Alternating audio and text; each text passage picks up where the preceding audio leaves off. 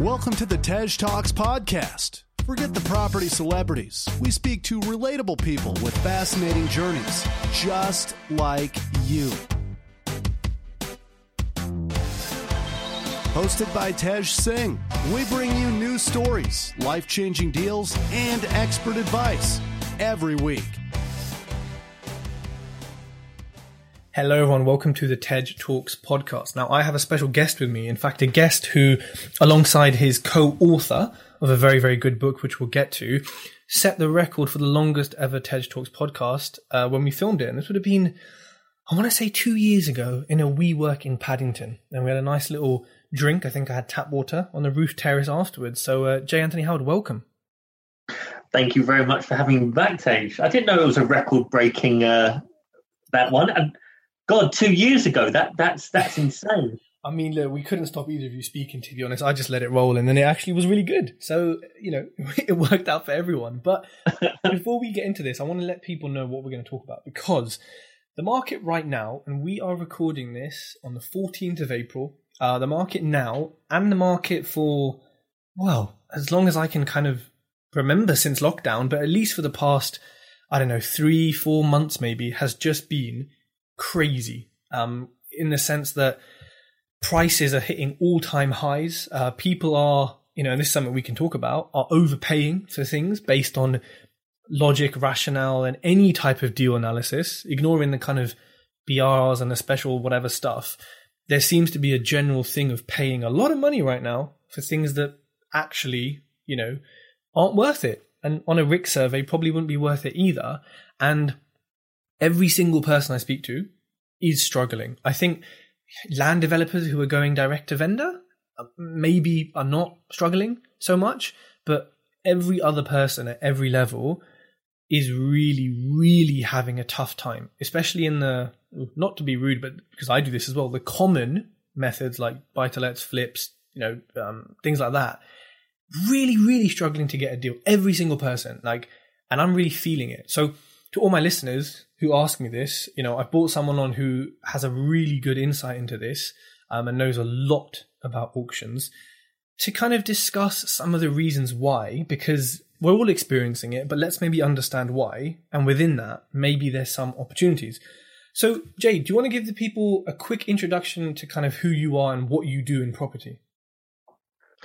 Yeah, sure. So I've been in property for 18 years. I've been trading property, so flips and trades, for about 14 years. I've worked as an estate agent, as an investment agent. I've worked with a developer. I worked in international wealth management. So I managed a portfolio, well, several portfolios totaling about $3.3 billion in international real estate. I was the auction manager for a central London auction company for 6 years. I am doing some consultancy for a national auction brand. I have my own businesses that I run with my co-author, Piotr Ruznek. So we have Hammered Auctions, which helps people sell their properties to auction and maximize the effect of that sale. We also run a buyers club, which is a private members club of 12 fixed people. And we go through deals on a regular basis. And that's it really. Awesome. Is that buyers club open to people? Should people be messaging you about that? Well, no. is in short. At the moment we have 12 people, and they're all pretty dedicated. But if anyone wants to put themselves down for a short list, if a space comes available, then they're more than welcome to. Cool. And we'll talk about your book near the end as well, because I want to talk through this and then I want to share my experiences from the book. And, you know, I recommend it so much. So, Jay, are you as a trader / flipper who, you know, really you need to get things cheap? You know, you can't be paying market value for stuff because of how you operate. How are you finding the market? Are you finding it how I described it, or have you got a different perspective on it? No. We're in very, very basic terms, and I've been quite public on this. I believe that the market is on fire.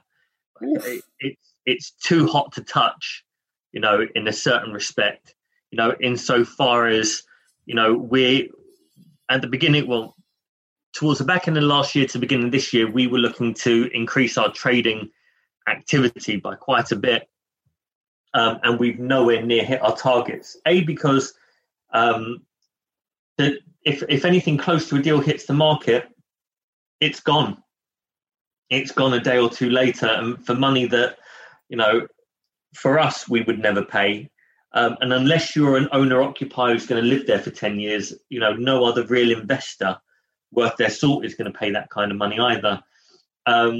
So yeah, we're I wouldn't say we're struggling, because I think tomorrow we're completing on our latest trade, which did quite well. So we're still transacting, but we're doing far less volume. But what we do, which is slightly different to other trade or flippers, is we try and add some value in between the exchange and completion, or the back-to-back if we're doing a straight flip. So that means we can pay slightly closer to market value, but the value add that we put in the interim increases the value of the asset determinably. So that's how we create a margin where there's a slim margin, we can create a healthy margin. I like that kind of value added piece. And it also helps, that makes sense. It's de-risking, but of course at the same time, it lifts up the profits. So you've been in property for nearly 20 years now. Have you ever seen a market like this before? Yes. Yeah. So I would say this reminds me very much of that 2014 to 2016 kind of heat in the market, where it was a very, very sales oriented market. So if you were a seller, you were in a real position of power. That only changed when, the uncertainty of Brexit, mid to late 2016 came in. But from 2014 to 2016, that was, following the 2008 crash, that was a very, very hot part of the market. And, let's get into the reasons for this market, and then we can talk about maybe how you think it's going to change, and then maybe what people can do about it. So I think there's quite a few factors affecting, this heat. In your opinion, what do you think? Talk me through some of the factors. I think one of the main factors that we're seeing here is that there is far less stock entering the market.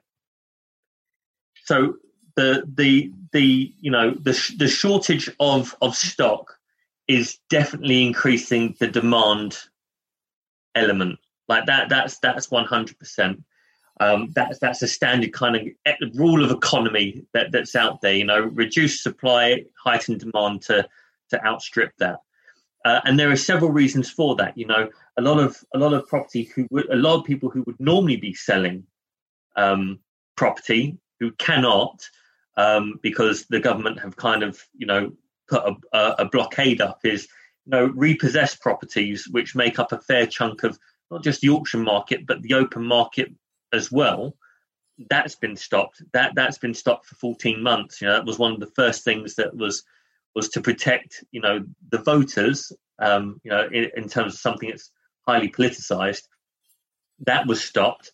The other side of the market is actually a lot of probate sales. There's a far less probate sales entering into the market because the probate has to go through court. You have to get the grant of probate. And because the courts have been closed, there's a massive 9-10 month backlog in the court system at the moment. So I imagine when that is eased and when the repossession restrictions are eased, there's going to be a flood of properties hitting the market. There's an argument to say that actually the demand will meet that increase stock flow. But there's a counter argument there. If there is a big kind of gush of stock entering the market, that maybe the supply will outstrip the demand in certain asset classes. One of the other things that I think is really inflating the market is there's just so much cheap finance out there at the moment. I was quoted some ridiculously low prices for bridging. You go back 2 or 3 years, you'd be paying 1% a month, 2% arrangement, 1.5% exit, and I think I was offered 0.6 a month on a bridge. That's a 40% reduction in fee. And obviously, I think the bridging market's become more competitive, because at the start of the first lockdown, one of the country's biggest bridges kind of sat back and said, look, let's see how this is going to go. And then it was open to the rest of the market to kind of fight out for the stock, the business. And I think there was a bit of a race to the bottom to keep that loan book churning. So there's some really cheap finance out there. There's really cheap loans, so just traditional loans. Obviously, if you're a trading business and you're a property trading business, you would have had, government-backed loans and securitized loans and things like that. So there's a lot of money out there. There's also a lot of people who are in high-powered jobs, who traditionally have either good equity or good savings, who may have been let go or have just been twiddling their thumbs for months, who have now entered the market and thinking, right, to kind of guard against inflation, I'm going to start buying some real property assets. And they've just started, kind of throwing cash around like it's nothing. So there's that I think needs to be kind of taken into consideration. I think, the new PD rights, there's been so many new PD rights that have been talked about. You've got the new MA, you've got E, you've got 50 other letters of every alphabet you can think of, the resi, the full commercial to resi conversion stuff that's coming out is really starting to, people are really starting to bank commercial properties now. Whereas if you were to think 9 months ago, 10 months ago, when the high streets closed and people were thinking, wow, how is this going to recover? Well, it may not, or it may evolve, it may transform into something else. But actually, with investors having that plan, the multiple exit strategy, that plan B, C, D, E, F, and G, they have the option to, right, okay, if the commercial isn't working here, what does the residential conversion look like? What are the resi values in the area? Does it make sense going through the process and doing the conversions? So, that I think has had an impact. There was some news coming out about the changes to the leasehold, the Leasehold Reform Act. And I think that's made leasehold properties more attractive to investors who previously wouldn't have looked at leasehold properties because of the ground rent, the service charge, the building insurance, all of that stuff. Because all of those things can, they take a dent, they take a piece of the pie out of your yield, as opposed to a freehold house. So there's a lot of things like that. And, I've mentioned it already, but the furlough and the redundancies of high-level jobs, that is definitely having an impact. Have a go heroes who are just like flying into the market, because if it's easy, everyone will do it. And at the moment, because anyone can make an offer on a property, it's easy.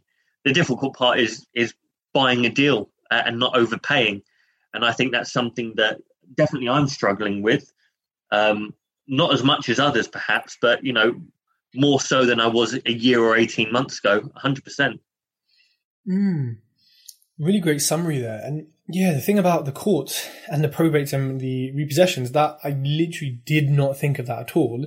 And that makes a lot of sense, because I've noticed, like, where I invest, I just haven't seen repo, with the do not use tape on it. And now you mention it, there's just been a total, I just have not seen them for a long time, which that makes sense. And agents haven't said to me, this is a probate either, for a while. So I think that's a really good, really opened my eyes. But then also you said the demand might meet that kind of stock. And I mean, if it continues as it is, that looks quite likely to happen. Now, with all of these reasons, right, it does explain why the market is so hot. But what and I think many others can't get their head around, and maybe it's because we're property developers and we need an ROI and we've got spreadsheets and we've got percentages, but people paying, let's give you an example. I saw something at auction, end value is 280, guided at 150 for the auction we were talking about a bit earlier, and it went for 265 and it needed 30 grand's worth of work. Now, I don't think that makes sense in any capacity, because you could buy a ready-made version of that on the same street for 2.8 whatever, all done, all lettable from day one, with no headache and no stress. So why is that example, because that's a real example which highlights a general issue. Why do you think that is happening? Which seems very illogical.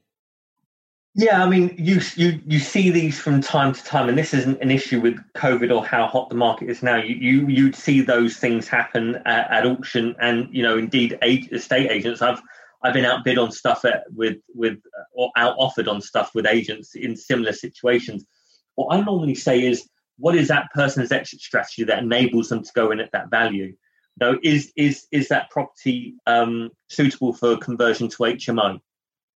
Or is it in an area where they're likely to get good serviced accommodation kind of stuff from? Because if you're going to take I don't know what the property was, maybe it was a 3-bedroom semi or terraced house. If you're able to turn that into an HMO, then actually, you're not valuing it on bricks and mortar anymore. You're probably doing a hybrid valuation based on bricks and mortar and yield. And actually, if it's like most HMO investors, they're buying it for a very, very long time. Most people don't flip and trade HMOs. The majority do hold 10, 15, 20 years, at which point your purchase price is eroded somewhat, A, by the passage of time and capital appreciation, depending on location, and B, it's also eroded by your cash flow over that period of time, taking into consideration voids and running costs, etc. But, people who have that kind of mindset, that are doing that kind of strategy, they're always going to be able to pay more than you or I. Yeah. And homeowners, of course, will pay whatever it takes. Oh, yeah. They don't care. Either way, they'll get Halifax or Barclays or some other generic funder to lend to them on it. It's not done on a commercial basis. Yeah, that makes sense, actually. It's understanding, how can they pay that much for it, essentially? And I think when we do a certain strategy or we're focused on one thing, it's, we don't think as property investors, well, hold on a minute, could they not do, what you said there, which, are they seeing something that we haven't seen? Potentially. But of course, that combined with all the factors you just mentioned means that we're going to see more of this right now. And something you haven't mentioned is the stamp duty holiday. Do you think it's a bit of a false economy, but do you think it's had, is it contributing to this? This isn't the first time we've had a stamp duty holiday. And I think with stamp duty holidays, people are looking to do a lot of transactions in a short period of time. It doesn't necessarily mean that they're going to pay more because, for the average person, the stamp duty holiday means that you're on average saving, £3,000 or £6,000. Or maybe, depending on the height of the market that you're in. Maybe if you're buying something for 2 or 3 million, obviously you're saving 15, 20, 30,000 pounds, whatever it may be. So the reality is you're unlikely to be paying an extra 30,000 pounds to save yourself 6,000 pounds. So what it does is it may make the market look hot, but it shouldn't really influence price. It may have done, but actually where we're sitting in the market now, I think and probably for the last 3 or 4 weeks, I think it's been far less impactful on the market than people would expect. Interesting. So the shortage of stock is a big thing. I mean, do you have any knowledge or data on when the probates and the repossessions are going to open up? Well, I read an article recently that was done by Paul Champolina, who's really knowledgeable on landlord and tenant stuff, and he was stipulating the government have potentially kicked the can down the road too long by keeping this embargo in place, because all it's done is it's now forcing vendors, or more importantly, buy-to-let investors in whichever sphere that you're in, to go, right, this person hasn't been paying. I'm going to sell, or I'm going to get them removed and then either relet it or whatever. So it hasn't served its purpose very well.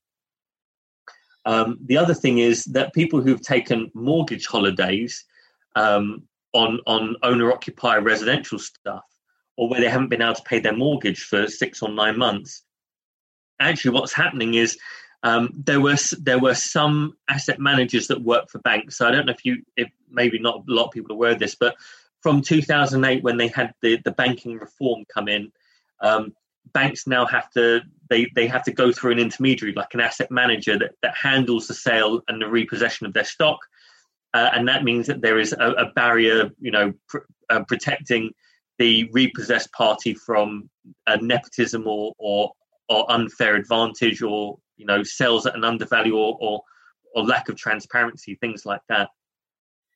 So these asset managers, the interesting thing with them is at the moment they haven't been doing anything for the longest time, and there's a couple that I speak to on a semi-regular basis, part of my consultancy, and they were saying, look, we're kind of scaling everything up to start dealing with these files. They've got one or two members of staff dealing with historical stuff, which is why every once in a while you'll see one or two bits of repossessed stock, but that's all historical. But you will find a lot of them are looking to kind of start dealing with cases in August, September time. Wow. So there is an argument that Q4 this year will see a bit of a flood of stock of that type. But what a couple of these asset managers were doing, if I go back to my point, is they were approaching the repossessed party and the bank and saying, look, instead of repossessing them, why don't you assist them in selling the property before they get too many of these, these default charges and interest charges and this, that, and the other. And apparently a couple of those transactions, I don't know the numbers, but a couple of people I know have had a couple of those transactions done as well.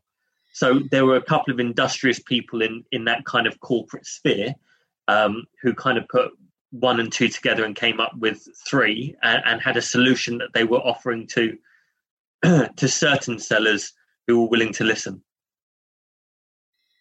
Wow.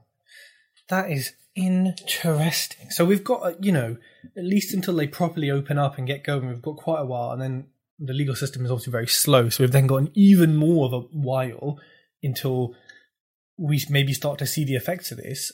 I mean, how long? I think this is obviously a very crystal ball type question, but this heat, right? This market that's too hot to touch. How long do you think it's going to last? Looking at the government stimulus and all these factors we've spoken about.